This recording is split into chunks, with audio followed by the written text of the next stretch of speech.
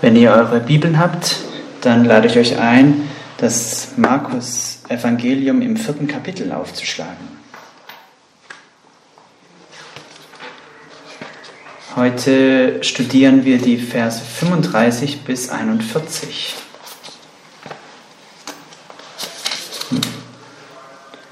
Markus Kapitel 4, die Verse 35 bis 41. Wenn ihr in den vergangenen Wochen mit uns wart oder uns online gefolgt seid, dann wisst ihr, dass wir immer fortlaufend die Lehre von Jesu über die Gleichnisse im Markus-Evangelium studiert haben. Oder auch seinen Gleichnisdienst.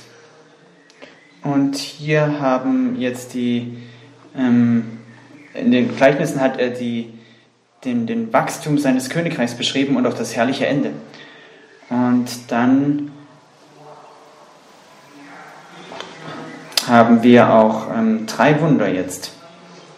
3 Wunder, in denen er seine Macht deutlich macht und wo er das seinen Lesern zeigt, sodass wir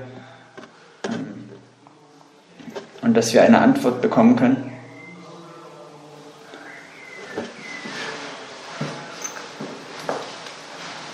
Die Frage, die in diesem ganzen Abschnitt gestellt wird und die auch beantwortet wird, ist: Wer ist Jesus? Und das ist auch die Frage, die in jedem Leben wichtig ist. Ob er jetzt durch Glauben mit Jesus versöhnt ist oder nicht. Wer ist Jesus, ist die entscheidende Frage für jeden Einzelnen. Es ist eine wichtige Frage. Und an dieser Frage hängt ewiger Segen oder ewige Verdammnis. Und so lasst uns jetzt unsere Aufmerksamkeit dem Lesen des Wortes Gottes zuwenden. Und ich möchte euch ermutigen, dass ihr diese Fragen stellt. Es ist eine wichtige Sache als Bibelleser, dass du Fragen stellst, damit du auch mehr als nur das, was das Auge direkt trifft beim Lesen. Lasst uns jetzt das heilige, unfehlbare und inspirierte Wort Gottes lesen. Markus Kapitel 4, die Verse 35 bis 41. Und an diesem Tag, als es Abend geworden war, sprach er zu ihnen, das ist Jesus: Lasst uns hinüberfahren an das jenseitige Ufer. Und nachdem sie die Volksmenge entlassen hatten, nahmen sie ihn mit, wie er da in dem Schiff war. Es waren aber auch andere kleine Schiffe bei ihm. Und es erhob sich ein großer Sturm, und die Wellen schlugen in das Schiff, so dass es sich schon zu füllen begann. Und er war hinten auf dem Schiff und schlief auf einem Kissen. Und sie weckten ihn auf und sprachen zu ihm: Meister, kümmert es dich nicht, dass wir umkommen? Und er stand auf, befahl dem Wind und sprach zum See: Schweig, werde still. Da legte sich der Wind, und es entstand eine große Stille. Und er sprach zu ihnen: Warum seid ihr so furchtsam? Wie, habt ihr keinen Glauben? Und sie gerieten in große Furcht und sprachen zueinander: Wer ist denn dieser, dass auch der Wind und der See ihm gehorsam sind? Das ist die Lesung des heiligen, unfehlbaren und inspirierten Wortes Gottes. Lasst uns nochmal beten. Vater, als wir nun auch dein Wort gelesen haben, beten wir uns, dass du uns Verständnis schenkst. Und dass wir in diesem Abschnitt auch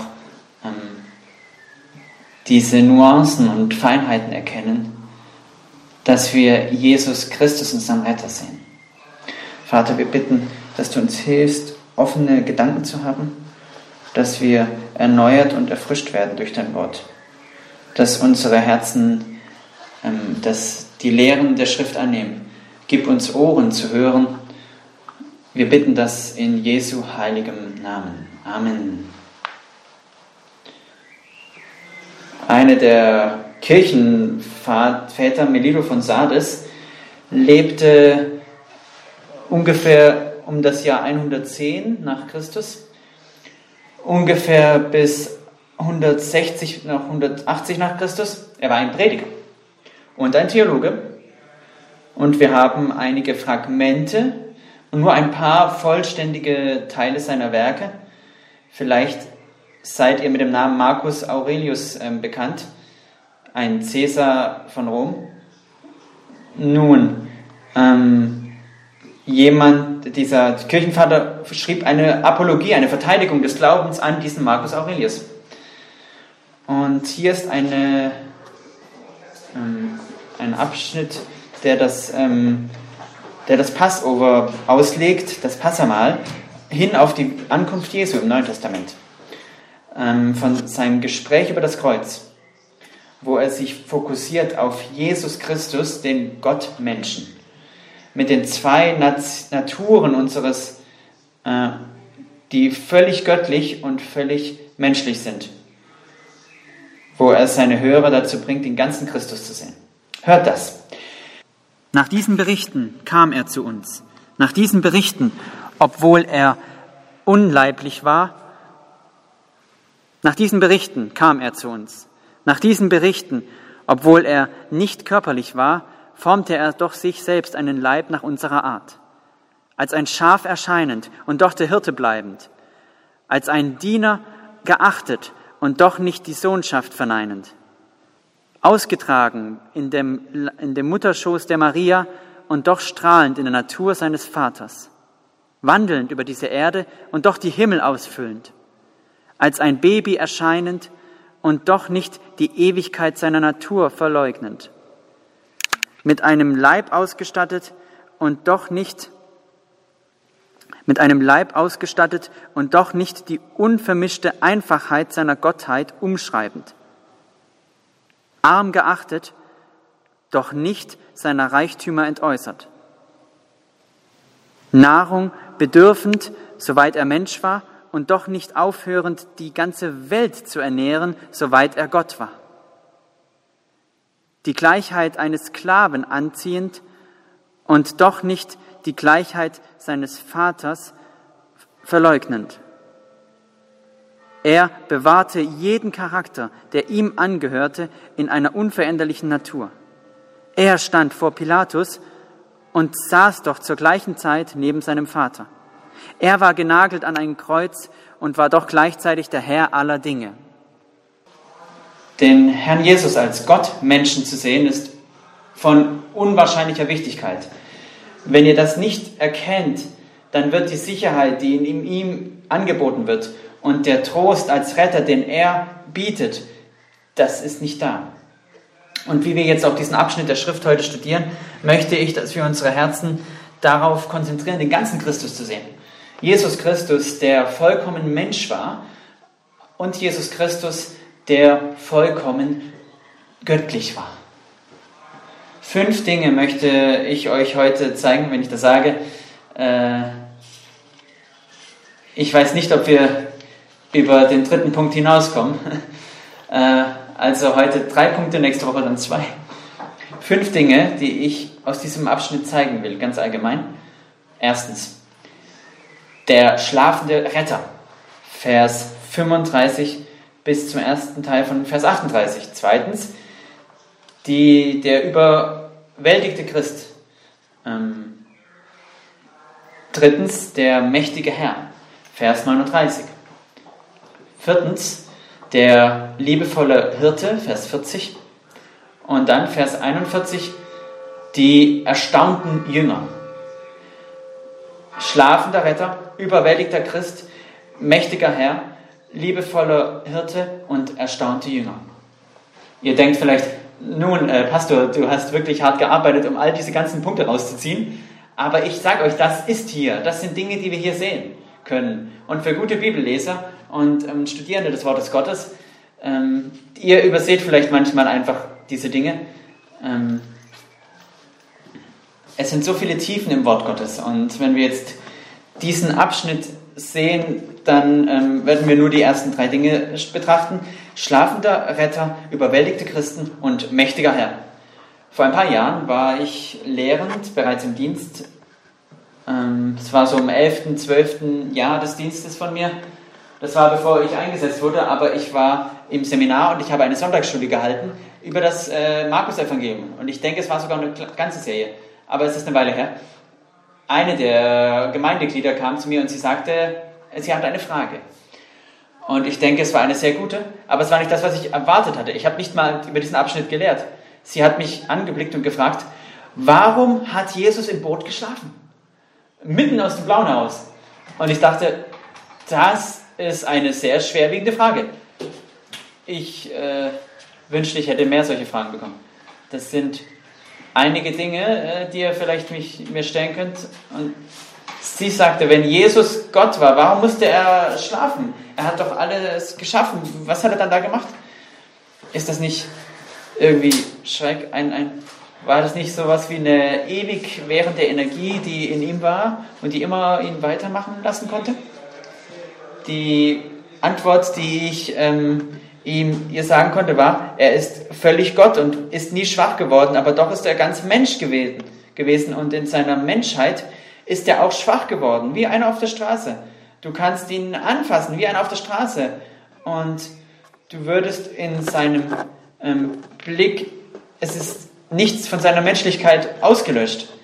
Er ist vollkommen Gott und Mensch. Und ich sage, er ist, nicht er war.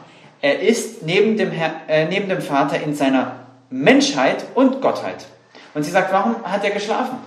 Weil er menschlich ist.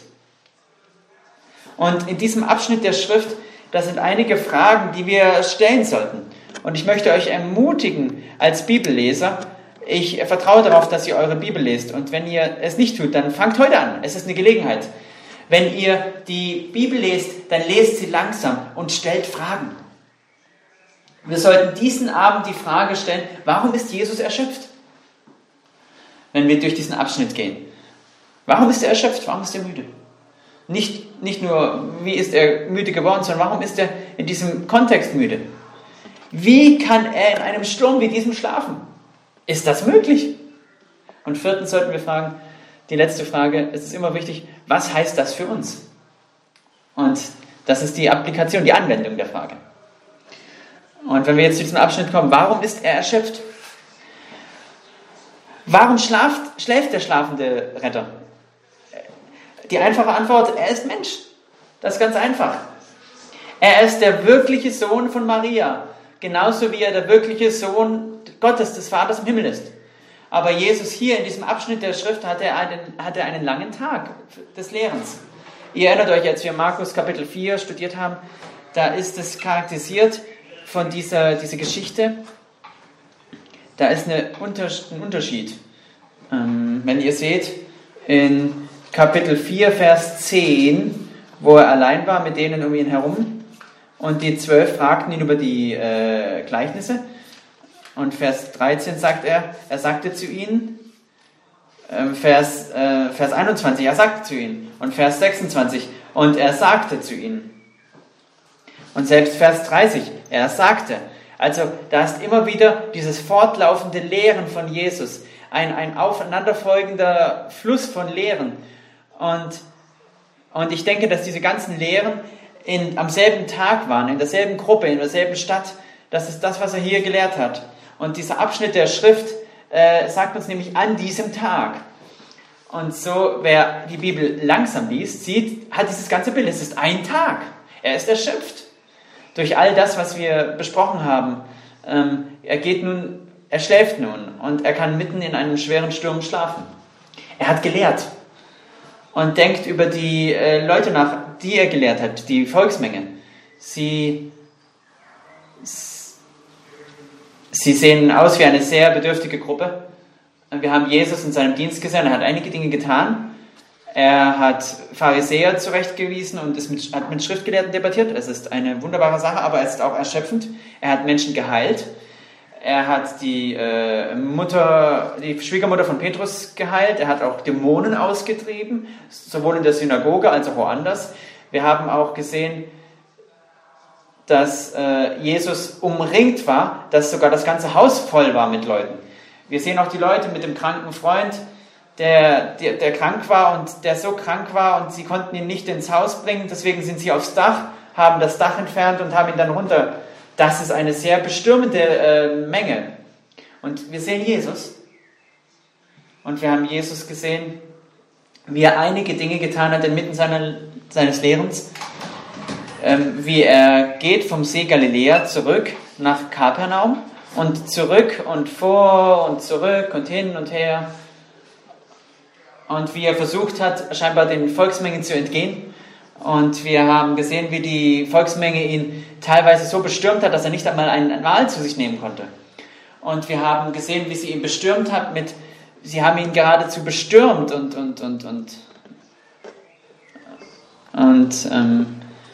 dann haben wir sogar gesehen, wie er auf ein Boot gegangen ist, damit er überhaupt von dort aus Raum hatte, um überhaupt predigen zu können. Und damit er nicht erdrückt werde von denen, die ihn anfassen wollen, um geheilt zu werden. Es war ein sehr anstrengender Dienst. Und er hat sie auch nicht von sich gewiesen. Selbst wenn es teilweise wie ein Katz-und-Maus-Spiel war. Jesus war bei ihnen. Er hat sie gelehrt. Und das, was wir auch in Kapitel 4 sehen, ist, dass er nicht nur gelehrt und gepredigt und geheilt hat, sondern er war auch mit seinen Jüngern zusammen, mit denen, die ihm am nächsten standen. Denkt an Vers 10 in Kapitel 4. Als er aber allein war, fragten ihn die, welche um ihn waren, samt den 12 über das Gleichnis. Und er sprach zu ihnen. So hat Jesus auch seine Jünger gelehrt. Er hat ihnen Beschreibungen gegeben. Und in Vers 33, in den vielen solchen Gleichnissen sagte er ihnen das Wort, wie sie es zu hören vermochten. Ohne Gleichnis aber redete er nicht zu ihnen. Wenn sie aber alleine waren, legte er seinen Jüngern alles aus. Er hat Männer gelehrt, die schwer zu belehren waren. Und so ist er erschöpft. Er ist erschöpft. Er ist erschöpft. Und deswegen schläft er. Er hatte einen langen Tag hinter sich. Er war inmitten von Volksmengen. Er hat die Kranken geheilt. Er hat Dämonen ausgetrieben. Er hat versucht, göttliche Gedanken auf sehr harte und schwierige Leute hineinzuprägen. Und er ist der Messias, der sich selbst im Dienst ausgeschüttet hat, hingegeben hat. Warum ist das so wichtig, das jetzt noch zu betonen? Es ist deswegen, weil ihr Jesus als Menschen sehen müsst. Du musst ihn auch so sehen, wie er ist, als den Sohn der Maria. Einer, der so ist wie du, in jeder Art, der sein ganzes Menschsein erhalten hat. Er hat vielleicht auch Splitter in seinen Finger bekommen, wenn er mit seinem Vater gearbeitet hatte. Oder wie er auch durch die Hitze ermüdet wurde. Er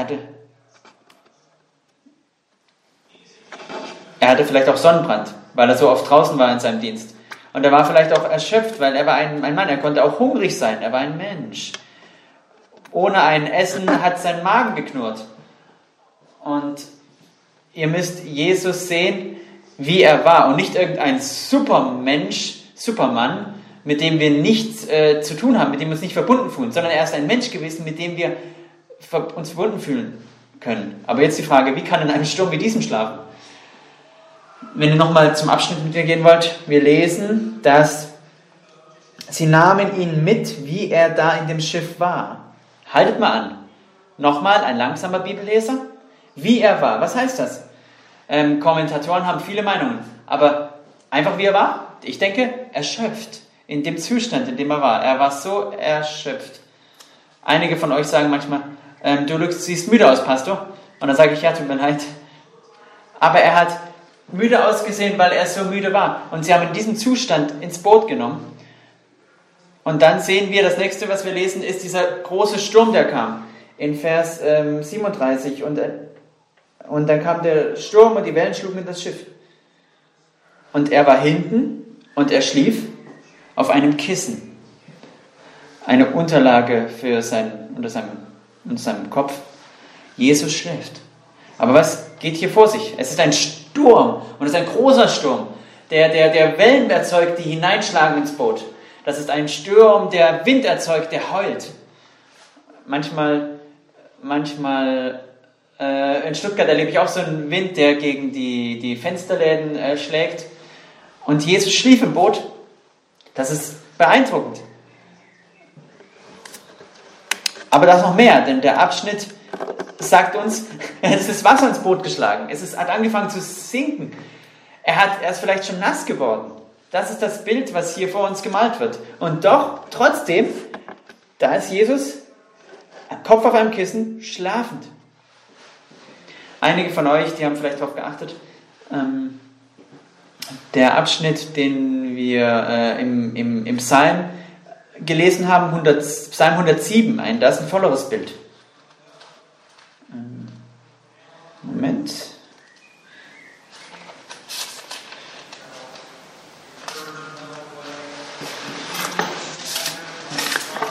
Psalm 107 ab Vers 23. Die sich ins Schiffsmeer begaben, sie taumelten und schwanken. Jesus war einfach erschöpft. Er war einfach nur völlig erschöpft. Manchmal habe ich meine Kinder gesehen, wie sie erschöpft wurden. Sie schlafen an Orten, wo ich dann komplett überrascht bin. Als wir umgezogen sind nach Stuttgart, im Flugzeug haben die Kinder geschlafen. In so einem Umgebung hätte ich 2 Wochen nicht schlafen können. Oder im Auto schlafen sie. Da kann ich auch nicht schlafen, was für mich als Fahrer gut ist. Aber es gibt noch eine andere Antwort auf diese Frage, warum Jesus im Sturm schlafen konnte. Eine tiefere Antwort, eine geistliche Antwort, eine, die unsere Aufmerksamkeit wert ist. Jesus ist nicht besorgt über den heulenden Wind und die klatschenden Wellen, denn er hat Vertrauen in die Macht Gottes. Sein Schlaf ist nicht ängstlich, voller Sorge, unruhig. Es ist, als wären der Wind und die Wellen etwas, das ihn geradezu in den Schlaf bringt. Inmitten des Sturmes, alles ist wild und doch ist die schützende Hand des Vaters über ihn. Ist das nicht das Bild des sündlosen Herzens des Retters? Die Hand des mächtigen Gottes des Himmels inmitten dieses Sturmes zu sehen, wahrzunehmen? Ist das bei uns so? In den Mitten der Stürme des Lebens, die wir erleben? Auch emotionale Stürme oder irgendwelche Stürme, die uns hochwürfen und niederwerfen? Wie schläft ihr dann? Wie ist dein Schlaf dann? Wie ist meiner? Meiner ist schrecklich, denn ich bin ein Sünder. Und ich versage in dem Test, Gottes Liebe zu vertrauen, der mich liebt und der mich gerettet hat und der mich bewahrt. Aber hier ist Jesus schlafend. Er nimmt die Macht Gottes, seines Vaters, wahr. Und so ruht er. Und seht mal auf die Fassungslosigkeit, die seine Jünger bedrängt hat, weil er inmitten dieses Sturmes schläft, in diesem verrückten Wetter und diesen verrückten Umständen. So kommen wir zur letzten Frage dieses Abschnitts, in diesem Abschnitt. Was heißt das für uns? Die Frage der Anwendung. Ich denke, Hebräer 4, 14.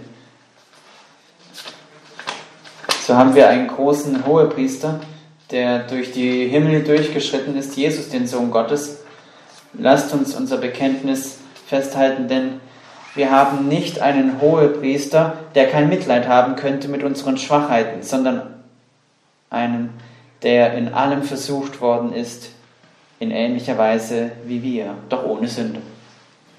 Was ist das große Bild? Warum kehre ich die Menschheit Jesu raus? Weil ihr wissen müsst, dass Jesus mit euch Mitleid haben kann. Wirklich. Er kann mit euch mitfühlen, ganz persönlich. Er weiß deine Schwachheiten, weil er die Schwachheiten des Menschseins kennt. Ich rede nicht von Sünde und Versagen deines Herzens. Es ist nicht so, dass er mitten all diesem gesündigt hat, aber er kennt deine Begrenzungen. Und wenn du nicht glaubst, dass du Begrenzungen hast, dann hast du nicht wirklich gut gelebt. Wir haben Begrenzungen und er kennt sie. Er ist bis zum Ende auch durchgedrückt worden. Er weiß, was es heißt, hungrig zu sein oder auch von Wellen umgeschleudert zu werden oder überwältigt zu sein von Menschen. Oder gibt es nicht Leute, ist jemand hier, der durch lange Gespräche ermüdet wird? Jesus weiß, wie das war. Er weiß, was es heißt, auch die Härten des Lebens durchzustehen. Denn er war einer von uns. Und er ist sogar jetzt noch einer von uns. Seht ihr, was dieser Abschnitt sagt in Hebräer? Der durch die Himmel durchschritten hat. Der große Hohepriester, der die Himmel durchschritten hat. Wo ist Jesus? zu Rechten des Vaters mit seiner ganzen Menschheit. Und er weiß, wie du dich fühlst. Er ist in seinem Menschsein. Was macht er? Er sitzt dort und er bittet dort um deines und meinetwillen.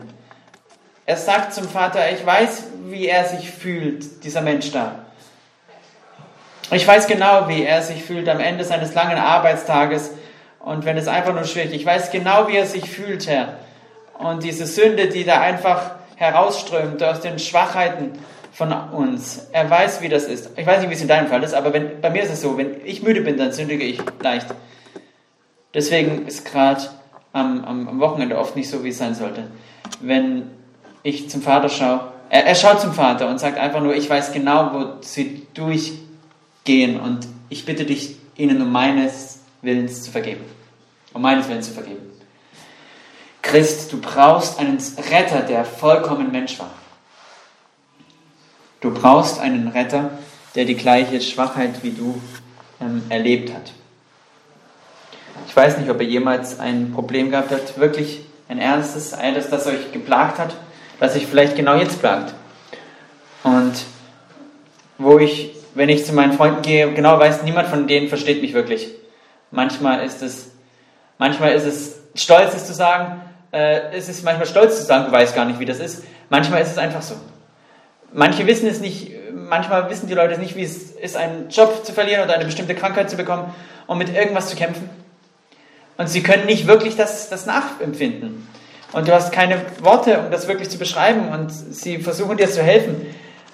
Aber der echte Zuspruch kommt dann, wenn du weißt, du hast jemanden vor dir, der dich da wirklich versteht und der dir die Augen blickt und sagt, ich weiß genau, wie du dich fühlst. Es tut mir so leid, was du gerade durchmachst. Ich weiß genau den Schmerz, den du gerade erlebst. Und ich verspreche dir, es wird zu einem Ende kommen und es wird anders sein. Diese Art von Freund und Zeugnis ist unwahrscheinlich wertvoll, auch im christlichen Leben. Und dieses Zeugnis bekommen wir von unserem Retter. Er weiß, wie es ist, gehasst zu werden, wie es auch um sein Leben verfolgt zu werden und wie es nicht Essen zu haben oder bespuckt zu werden oder auf einem Holz durchstochen zu werden oder Leid im Leib zu haben und in der Seele. Er weiß, wie das war. Und so an diesem Abend möchte ich euch Jesus zeigen, in seinem Menschsein, dass ihr euch freuen könnt über die Herrlichkeit eines schlafenden Retters hinten im Boot, der ein Kissen gebraucht hat, damit seine Ohren nicht gequetscht werden auf dem harten Holz. Ein Retter, der dich kennt und liebt und der ein Herz für dich hat. Zweitens möchte ich, dass wir sehen und lernen von dem überwältigten Christen. Vers 37 bis zum ersten Teil von Vers 38. Und die großen Winde, Moment.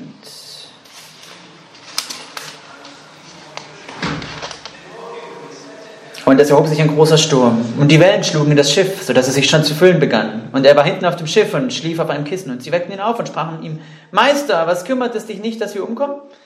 Der Sturm ist über ihn. Wann immer ihr die anderen Evangelien studiert, die synoptischen Evangelien, Matthäus, Markus und Lukas geben oft dieselben Berichte wieder. Und auch diesen Bericht haben sie. Das ist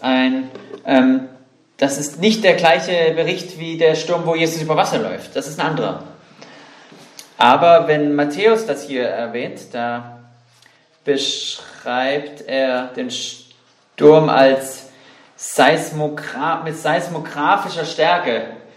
Also das Rollen der Wellen, das wie ein Erdbeben unter ihnen. Der See von Galiläa ist 14 Meilen lang und dann eine halbe Meile breit. Es ist ein sehr langer, aber auch sehr schmaler See. Und der Berg Hermon im Norden, der verursacht kühle Winde, das sind Fallwinde, die dann ins Wasser kommen und die dann auch Wassertornados bewirken. Oder wir wissen nicht genau, ob das, was jetzt hier passiert, aber es ist ein schrecklicher Sturm. Es ist ein schrecklicher Sturm, ein furchtbarer Sturm. Und wenn ihr euch erinnert, in dem Boot mit Jesus und seinen Jüngern, es sind 12 Jünger mit ihm. Also mindestens 4 Mindestens 4 davon sind professionelle Fischer, das ist ihr zweites Zuhause. Die haben mehr Zeit auf diesem See verbracht, als wahrscheinlich auf dem trockenen Land. Also sie kennen diesen See. Und doch jetzt sind sie hier und der Sturm ist da und Jesus schläft. Sie haben das schon vorher gemacht. Das ist doch nichts Neues für sie. Und doch sind sie vollkommen überfordert von diesem Sturm. Es ist zu viel. Ihr fragt euch vielleicht, warum hat es sie so lange gebraucht? Es hat ja wahrscheinlich eine Weile gebraucht, bis sie zu Jesus kommen. Es heißt, es sind bereits die Wellen ins Boot rein und das Wasser füllt das Boot schon. Und die verschiedenen Berichte in den Evangelien bringen ein sehr ähnliches Zeugnis, was sie zu Jesus sagten. Sie sagen, Messias, Messias, wir vergehen. Aber hier, der überforderte Christ schaut auf Christus, der im Boot schläft, und sie sagen ihm, sie weisen ihn zurecht. Die Abschnitte sind verschieden. Macht das jetzt Sinn? Es sind 12 Jünger im Boot und dann noch einer. Und das sind ganz verschiedene Sätze wahrscheinlich. Und der eine gibt wieder, was Petrus gesagt hat, und der andere gibt wieder, was andere gesagt haben. Und das ist vielleicht der Unterschied zwischen den Evangeliensberichten hier. Aber es ist auf jeden Fall eine Panik, die hier ausgebrochen ist. Es ist eine Furcht. Sie sind komplett überfordert. Es ist mehr, als sie ertragen können. Und so sind sie in die Enge gedrängt. Lehrer, kümmert es dich nicht, dass wir vergehen. Todesangst hat ihre Herzen gepackt. Und sie fragen die Frage von sich selbst und Jesus, liebst du uns immer noch genug, um dich um uns zu sorgen? Warum schläfst du hier? Es ist schwierig, genau zu wissen, was sie jetzt von Jesus erwarten. Denn das, was er tut, erwarteten sie nicht. Tatsächlich ist es so intensiv, so abrupt, dass es sie noch mehr erschreckt. Das sehen wir am Ende des Abschnitts dann. Du magst vielleicht sagen, aber das waren doch nur so übermütige Leute. Warum sagst du sowas zu Jesus? Dass du zu Jesus sagst, warum kümmerst du dich nicht um uns? Wie kannst du das zu ihm sagen? Aber wir können hier sitzen, so lange Jahre das gelesen haben. Mann, Jesus hat sich echt ich hätte mir eine Gruppe ausgesucht, die sowas nie gesagt hätte. Aber Freund, ich möchte dir eine Frage stellen. Bist du jemals in einem Lebenssturm gewesen oder bist du jetzt in einem Lebenssturm? Das ist zu viel. Und du bist vielleicht überfordert. Es ist normales Leben und du warst immer dort und es ist nichts Neues hier. Nicht wirklich neu. Aber jetzt hat es sich schlecht entwickelt. Der Job ist weg und das Geld kommt nicht mehr rein und die Gesundheit, die du genossen hast, ist weg. All diese Dinge, warst du da schon mal? Hast du schon mal gehört, wie andere Leute das gesagt haben? Wenn Gott mich liebt, warum lässt er das geschehen? Das ist dasselbe, was diese Männer hier fragen. Wenn du dich sorgst, warum schläfst du dann? Wann immer der Schmerz echt ist und Gott schweigt, wann immer die Not sich erhebt im Sturm und es wirkt, als wäre der Herr nicht da, dann wird ein Bild gezeichnet und das ist ein Bild des überforderten Christen. Und das ist nicht eine Gruppe von Christen, die den Herrn nicht kennen. Das ist eine Gruppe gläubiger Christen. Seht ihr, wir sind vielleicht versucht zu fragen, auch die Welt sind vielleicht versucht, Fragen zu stellen, so wie es Hiob getan hat. Und den Herrn zu fragen, habe ich irgendwas gemacht? Ist das jetzt seine strafende Hand mir gegenüber? Oder meine züchtigende Hand mir gegenüber? Was ist dieser Sturm? Macht er das jetzt, weil ich nicht gehorsam war? Seht nochmal den Abschnitt an. Vers 35. An jenem Abend, als der Abend gekommen war, sprach er zu ihnen. Jesus sagte, es war seine Idee. Lasst uns hinüberfahren an das jenseitige Ufer. Jesus' Idee war das. Warum sind sie in dieser Situation, in der sie sind?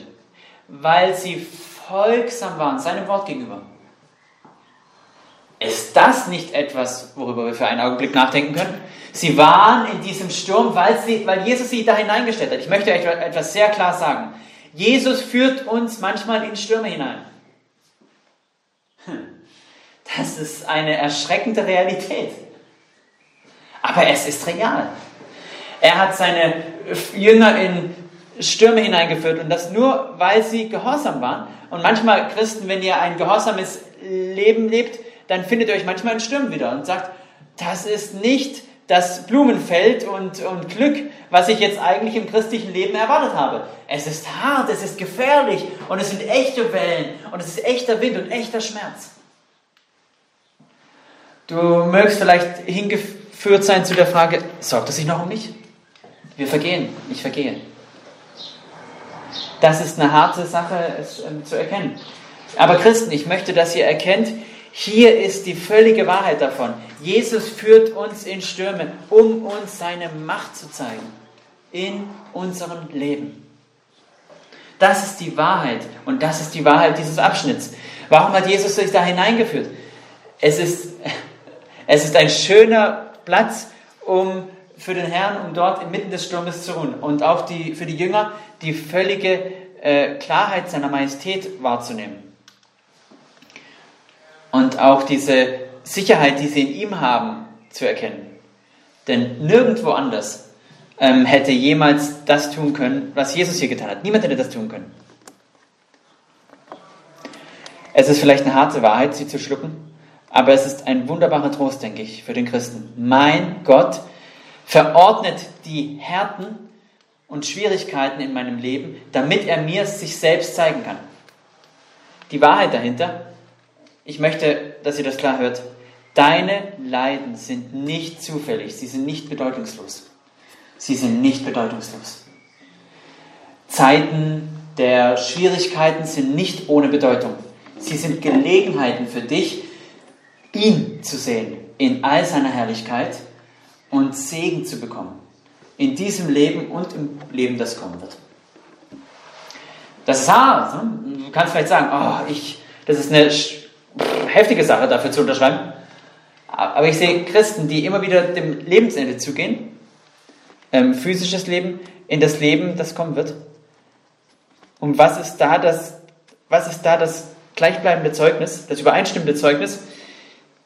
Sie leiden vielleicht und stöhnen unter ihrem Leid, aber sie bezeugen dann auch immer die Herrlichkeit ihres Herrn. Das ist eine wunderbare Wahrheit. Und das ist auch die Wahrheit bei den Jüngern, die das hier erfahren haben. Und ich möchte, bevor wir weitergehen, euch noch zeigen, der überforderte Christ, ja, er wird in einen Sturm geführt von seinem Herrn, damit er seine Macht sieht. Aber wo ist Jesus? Er ist mit ihm, er ist im Boot, er ist nicht weit entfernt. Du magst vielleicht sogar zurück ans Johannesevangelium denken, wo Jesus dieses Wunder der Brot- und Fischvermehrung gewirkt hat und dann auf den Berg sich zurückgezogen hat und dann sind die Jünger auf dem See alleine. Das ist ein anderes Ereignis.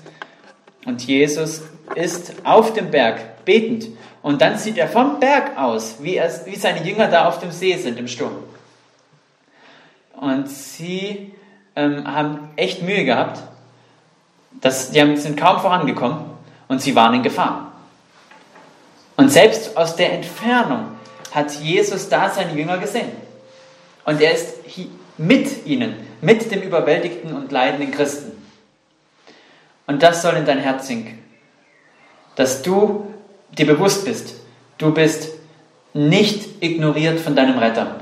Selbst wenn es dich dünkt, dass er schläft, selbst inmitten deiner Leiden, auch in den Zeiten, die noch kommen, er ist da, auch in den Zeiten, die kommen. Und wenn du zu ihm rufst, ist er selbst in einer ängstlichen und zitternden Angst, ist er mit dir. Ist das nicht das, was wir im 107. Psalm lesen? Und sie riefen zum Herrn in ihrer Not und er brachte sie heraus aus ihrem Not. Warum rufen Christen aus in harten Zeiten? Denn er kann ihnen helfen. Und dass wir auch sehen können, wie er helfen kann. Der ihnen helfen kann. Der mächtige Herr, Vers 39. Und dann lesen wir, er wachte auf und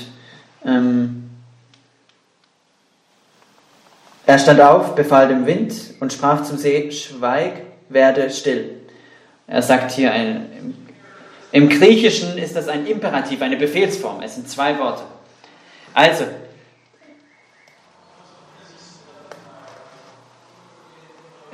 man könnte sich fast vorstellen, wenn er jetzt aufwacht, da setzt er sich auf, noch so im Halbschlaf, und dann zieht er den Wind und weist ihn zurecht. Sei einfach still. Hör doch einfach auf. Und er sagt der See, sei still, halte dich zurück. Und dann lesen wir fortwährend und der Wind ging zurück und es war eine große Stille. Vom ganzen Chaos, wo der ganze Sturm sich erhoben hat, zu einer Ruhe und Sicherheit. Das ist eine unbeschreibliche Macht. Das ist eine unglaubliche Macht. Mit einem Wort seiner Macht. Und wenn ihr nochmal den 29. Psalm euch anseht, der eine, mit dem wir angefangen haben. Die Stimme des Herrn ist über den Wassern, die Herrlichkeit Gottes donnert über mächtigen Wassern. Die Stimme des Herrn ist mächtig, die Stimme des Herrn ist majestätisch, die Stimme des Herrn zerbricht die Zedern des Libanon. Die Stimme des Herrn sagt zu dem Wind und den Wellen, schweigt, werdet still, und sie gehorchen. Der mächtige Herr, was ist das Bild hier? Der Mann, der schwach und erschöpft war im Boot, so müde, dass er nicht einmal von diesem Sturm geweckt werden konnte, der das Schiff zum Sinken brachte. Dieser Mann zeigt eine Macht von Göttlichkeit mit nur einem Wort, das den Sturm zum Schweigen bringt. Das ist eine erschreckende Macht. Manche verbringen Zeit damit, die Wirkung dessen auf die Herzen der Jünger zu studieren, aber es ist auf jeden Fall erschreckend. Das ist eine unbeschreibliche Macht. Eine unbegreifliche Macht. Wisst ihr viel über Wellen? Ich weiß nicht viel, aber ich weiß ein bisschen was über Wellen. Und eines, was ich weiß, dass sie von 2 Dingen verursacht werden können. Natürlich von einem Schiff, das durch das Wasser geht. Also zwei natürliche Dinge. Wind und Erdbeben. Wind kommt auf die Oberfläche, klatscht drauf und dann entstehen dadurch Wellen. Und dann gibt es noch die tektonischen Platten, die sich bewegen. Und dann kommen Wellen, so Tsunami-Wellen, die auf die Küsten stürzen. Und das, was wir jetzt hier haben, ist Wind.